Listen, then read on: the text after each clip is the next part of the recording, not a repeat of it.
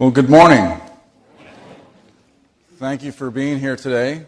I must say that if I can get my electronics working right, that would be even better. But I must say that when I think back to the time when I was younger, which was a long time ago, I don't know if I ever would have had the courage to get up like the youth have today and express their innermost thoughts and feelings the way that they did this morning. And so I thank them for the courage to do that. That's a pretty amazing thing.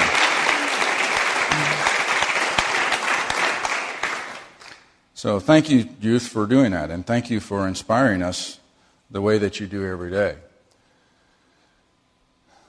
For I know the plans I have for you, declares the Lord, plans for welfare and not for evil, to give you a future and a hope. Jeremiah 29:11. God has a plan for all of us. We may not know what that is, but He does have a plan for us. Now, what is a plan? Okay. According to the dictionary, and I like to go to the dictionary because I'm not real smart with words, but a plan is a method of acting, doing, proceeding, making, etc., developed in advance. So it's doing something beforehand. It's a specific project or a definitive purpose or definite purpose. And the verb is to arrange a method beforehand for any work, enterprise, or proceeding. So it's about preparation. It's about being prepared. We plan all the time. Most of us plan without even realizing we're doing it. I know if you're like me in this wonderful metropolis that we have, you have to plan how you're going to get to work every day because it's not easy to do, especially if you work in that 5-sided wind tunnel like I do up in Alexandria, Virginia, the Pentagon. You have to plan for that. It's the summertime. How many of you are planning for your vacation? Do you just go to the airport and walk up and say, I want to go to this place, I want to buy my ticket now? Or do you plan that out so that you make sure that you have success? Because that's why we plan, right? We want to be successful. We want to have success in what we do. Frank, when you go scuba diving, do you just go out and hop in the water and go at it? Or do you plan what you're going to do with the dive? Okay? The other reason you do that is because I know for me, when I flew airplanes for a living a few years ago, we planned every mission that we had down to meticulous detail so that if something didn't go right, we were prepared for it. And we talked about how we would be prepared for that. Because we want it to be successful. We want it to have success in what we did. And I think God has that in store for us also, right?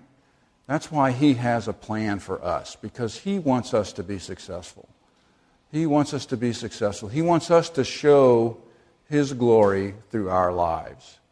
After all, He did make us in His image, right? We are a reflection of Him. And so people see that when we go about our lives. And so that's why it's important that we do plan and that we have a plan. And so since today is Youth Sunday, and we're focusing on the youth and the great talents that they have and the gifts of our youth and saluting the accomplishments of those who are moving on to their next steps, I want to talk first about what is the role of the church in that plan for our youth, specifically for our youth. What role does God have in store for the church? And so the first place I'd like us to turn to is, if we could, is to go to your Bibles and go to Psalm 78. And this is what the psalmist says. It says, "Give ear, O my people, to my teaching. Incline your ears to the words of my mouth. I will open my mouth in a parable.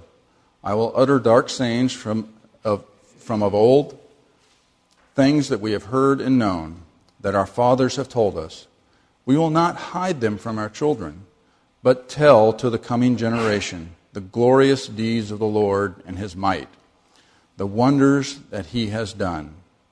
He established a testimony in Jacob and appointed a law in Israel, which He commanded our fathers to teach their children, that the next generation might know them, the children yet unborn, and arise and tell them to their children, so that they should set their hope in God and not forget the works of God, but keep His commandments and that they should not be like their fathers, a stubborn and rebellious generation, a generation whose heart was not steadfast, whose spirit was not faithful to God.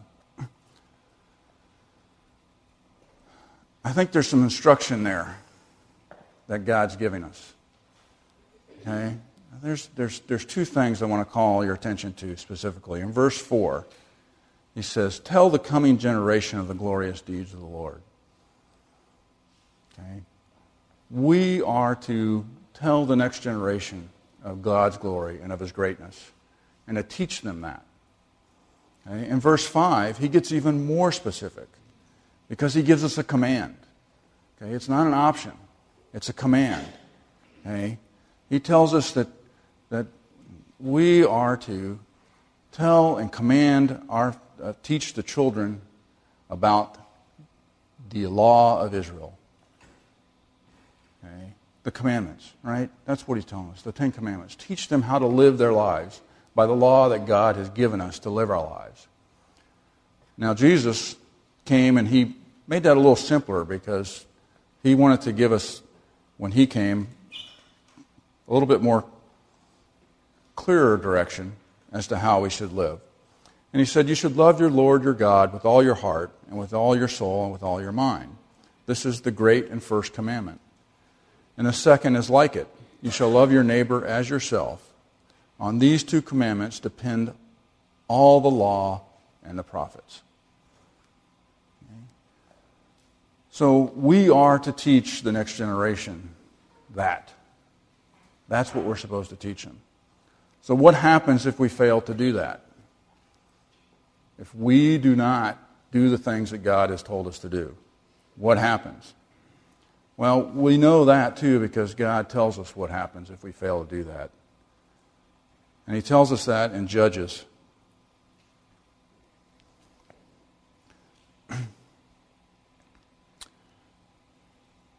At the time after Moses, Joshua took over. And Joshua was to lead the Israelites from there. And after he died, okay, in chapter 2, and Joshua the son of Nun, the servant of the Lord, died at the age of 110 years. So may we all live to be as old as Joshua. Okay. But then he tells us, and all the generations also were gathered to their fathers. And there arose another generation after them who did not know the Lord or the work that He had done for Israel. And so what the writer is telling us there is that when Joshua died, they had actually failed. That they did not teach the next generation the things that God had told them that they should teach. And if you look at Judges, what you'll see is that was a time of serious decline for the people of Israel. Okay? The people turned from God, okay, and they began to worship other gods. And in fact, the last verse within the book of Judges, okay, tells us everyone did what was right in their own eyes. And I think we start to see some of that happen in our world today, don't we? Where we see people that are doing what they think is right and not listening and not doing what God has told us to do. So if we fail to teach the younger generation, the new generation, what God has in store, to glorify Him and to teach them His law, and to love one another and to worship God and only God, then we will drift as human beings. And we will drift from that, and we will drift into an era and a time just like the Israelites had back in the time of Judges, where people did everything that was right in their own eyes. And so that's our challenge as a church. Okay? We have that responsibility to transmit that and to teach the future generations. Okay? Are we teaching them what's right in God's eyes? Or are we teaching them to do what's right in their own eyes? That's a question that we have to ask ourselves. I also want to now shift focus to the next generation specifically, and I'm speaking to our young people now, okay? Especially those that are going to be stepping out on your own. And I still remember, for me, that day was June 23rd, 1980, okay, when my parents dropped me off at the base of a ramp on the foothills of Colorado Springs. Okay? And the ramp at that time said, "Bring me men." Doesn't say that anymore. Okay? But that ramp said, "Bring me men to match my mountains." It was a poem. Okay? It was the United States Air Force Academy. I was stepping out at that time on my own for the very first time, okay, into a pretty harsh environment. And I tell the kids today, I go, for that first 6 weeks, and that 6 weeks of basic training at the very beginning, I got to call home one time. Can you imagine what that'd be like today for today's generation? I mean, they can't go 6 minutes without texting, right? So a little bit different time back then. But the challenges, I think, today are even greater than what it was when I faced that challenge of stepping out on my own. Because there's so much more in the world today that can draw them down and draw them away from God. Okay? And so there's 4 things, that I want our youth to think about as you go out, okay, to fulfill God's plan for you. Okay? The first is from the book of James, chapter 1.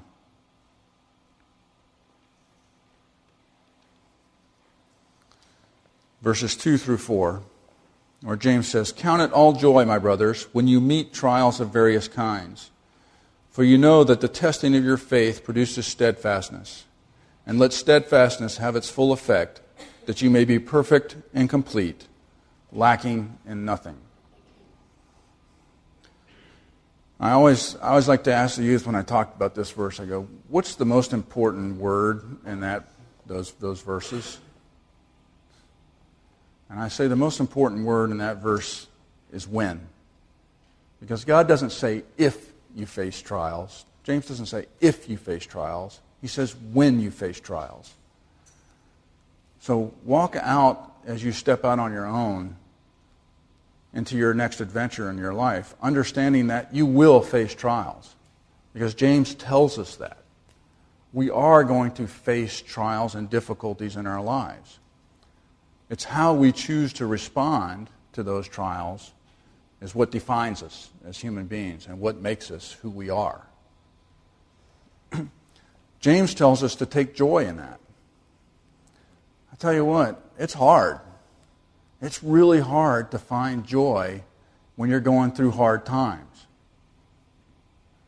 But what I try to remember, and I encourage you to as you go out, to remember that it means that God has greater plans for you than what you're going through right now. Because He's preparing you for something even greater than what the trial is that you're facing at that time. And that's the joy. Okay? There's also joy in knowing that we have hope because of our faith in our Savior Jesus Christ, that we will be reunited with Him one day and live for all eternity in peace and in His glory. And that was demonstrated throughout the gospel. Because all the healing that occurred, what was the reason that Jesus gave those people for their healing? Stop it. What was that reasoning? He healed them because of their faith, right? Their faith in Him. And so that's proof that if you have that faith, you will be reunited with Him in the future also. Because He healed them through their faith. Okay? So, when you face those trials, look at it in a joyful way. And understand that God has greater things in store for you down the road. The next thing is, look at something that happened with Elijah. Okay? It's out of 1 Kings 19, verses 11 through 13. And Elijah is running for his life. Okay? He is scared. He's running, and he goes and hides in a cave. And he said, and this is, "Go out and stand on the mount before the Lord. And behold, the Lord passed by, and a great and strong wind tore the mountains and broke in pieces the rocks before the Lord. But the Lord was not in the wind. And after the wind, an earthquake. But the Lord was not in the earthquake. And after the earthquake, a fire. But the Lord was not in the fire. And after the fire, the sound of a low whisper. And when Elijah heard it, when he heard the whisper, he wrapped his face in his cloak and went out and stood at the entrance of the cave. And behold, there came a voice to him and said, "What are you doing here, Elijah?" God was speaking to him. Now, Lila's probably going, where is he going with this? Okay, is he telling the youth to go camping in a cave? Okay, what is that? Well, what it is that you need to find time to be quiet with God, because He's going to speak to you in a whisper.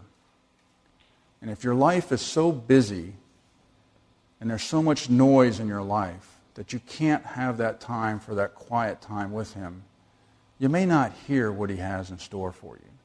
You may not hear what His plan is for you so that you can act upon it. And so that's why it's important that you make sure as you go out that you find that time to be quiet. And you find that time to just have one-on-one time with your Lord and Savior so that you can hear that message that He has for you. Because I can tell you from experience that there are many times that I didn't do that. And the Lord still gave me His plan, but it was a lot harder because getting hit in the side of the head with a 2x4 hurts. Okay? I would much rather get it in a quiet time where I can act upon His will that He has in store for me and act upon His plan that He has for me. But you can't do that unless you make the time to hear what He has to say. And just as with Elijah, he can be great and powerful, but if he's talking to you in that manner, it's probably going to hurt because it's going to be something that may be painful. Okay? But if you find the quiet time to spend with Him, just as He spoke to Elijah in a whisper, He will give you His plan for you and for those around you so that you may fulfill that.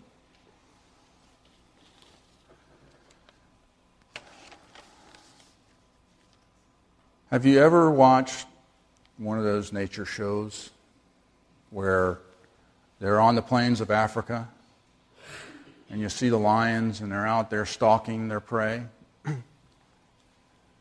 Have you ever, and the commentator gets on there and he talks about how the lions, they work, and what are they trying to do? They're trying to survive, one, okay, but that's not the point. The point is they're trying to obtain food. So how do they do that? Well, what do is they separate because they can't attack the whole herd, right? They can't go after the whole herd at one time. So they try and separate one from the herd. And so they'll do this. They'll chase them around, they'll get them moving, and they'll separate one. And usually the one that gets separated is what? It's one that's weak, okay? Or it's a young one also, okay? And then they go in and they devour that weak one or that young one, don't they? I mean, it's nature. That's how they survive. But that's what they do. Okay? Well, we have a predator out there in the world that's trying to do that to you as a youth also. He's trying to separate you from your faith. He's trying to separate you from your church. He's trying to separate you from your friends who are Christians, so that he can get you alone and devour you and take you away. And so that's the thing you need to remember also, is to stay with your church, to stay with your fellow Christians and be with them so that you don't get separated, okay? So that you aren't that target. But I guarantee you there's going to be times when you're still targeted. Okay? And there's going to be times when that enemy, and we know that's Satan, right? That enemy is going to come after you. And he's going to attack you. But the good news is that God has prepared us for that also. Okay? He has prepared us for that. And we go to Ephesians chapter 6, where we learn that God has given us many tools with which to defend ourselves when it comes time to Satan. And so I will tell you that I try to remember this because, in the military we have a tradition of carrying a coin. Well, I have a coin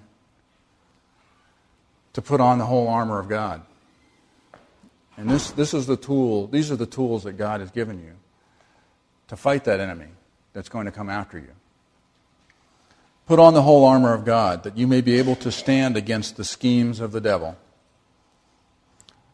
For we do not wrestle against flesh and blood, but against the rulers, against the authorities, against the cosmic powers over this present darkness, against the spiritual forces of evil in the heavenly places. And the thing to realize is that Satan is really crafty.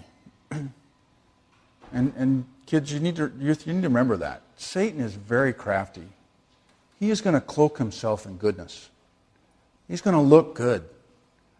Satan is not a guy who has two horns and red and carries a pitchfork. He's going to look good. He's deceitful. He's going to make you think this is the right thing to do because it's going to look good. And so you got to be wary of that. Okay? Because he's smart. Like those lions. He knows how to separate you. He knows how to get you out. And he knows how to make you think that this is the right thing to do. But that's why you got to have the armor. Okay? Therefore, take up the whole armor of God, that you may be able to withstand in the evil day, and having done all, to stand firm. Stand therefore, having fastened on the belt of truth, and having put on the breastplate of righteousness, and as shoes for your feet, having put on the readiness given by the gospel of peace. In all circumstances, take up the shield of faith, with which you can extinguish all the flaming darts of the evil one, and take the helmet of salvation and the sword of the Spirit, which is the Word of God, praying at all times in the Spirit with all prayer and supplication. Those are the tools that God has given you. He's given you His Word. And whether that be in a paper copy or whether it be an electronic copy that beeps in the middle of your talk, it doesn't matter. It's there. And He's given that to you. But it's only good if you use it. Okay? It's only good if you use it. So God does have a plan for each and every one of us. And we all have a role in that plan and in those plans. We have a role as individuals, and we have a role as a body of Christ. Okay? Things may not go always as planned, and we will face challenges. Okay? We will face challenges to the plans that we have made and the plans that God has made, because Satan will attack us. Okay? How we meet those challenges will define who we are. Seek God's wisdom and will to fulfill His plan for you. Keep fellow believers close and active in your life. And use the gifts and tools that God has given you to live out and fulfill the plans that He has for each and every one of you as you go about on the next phase of your life.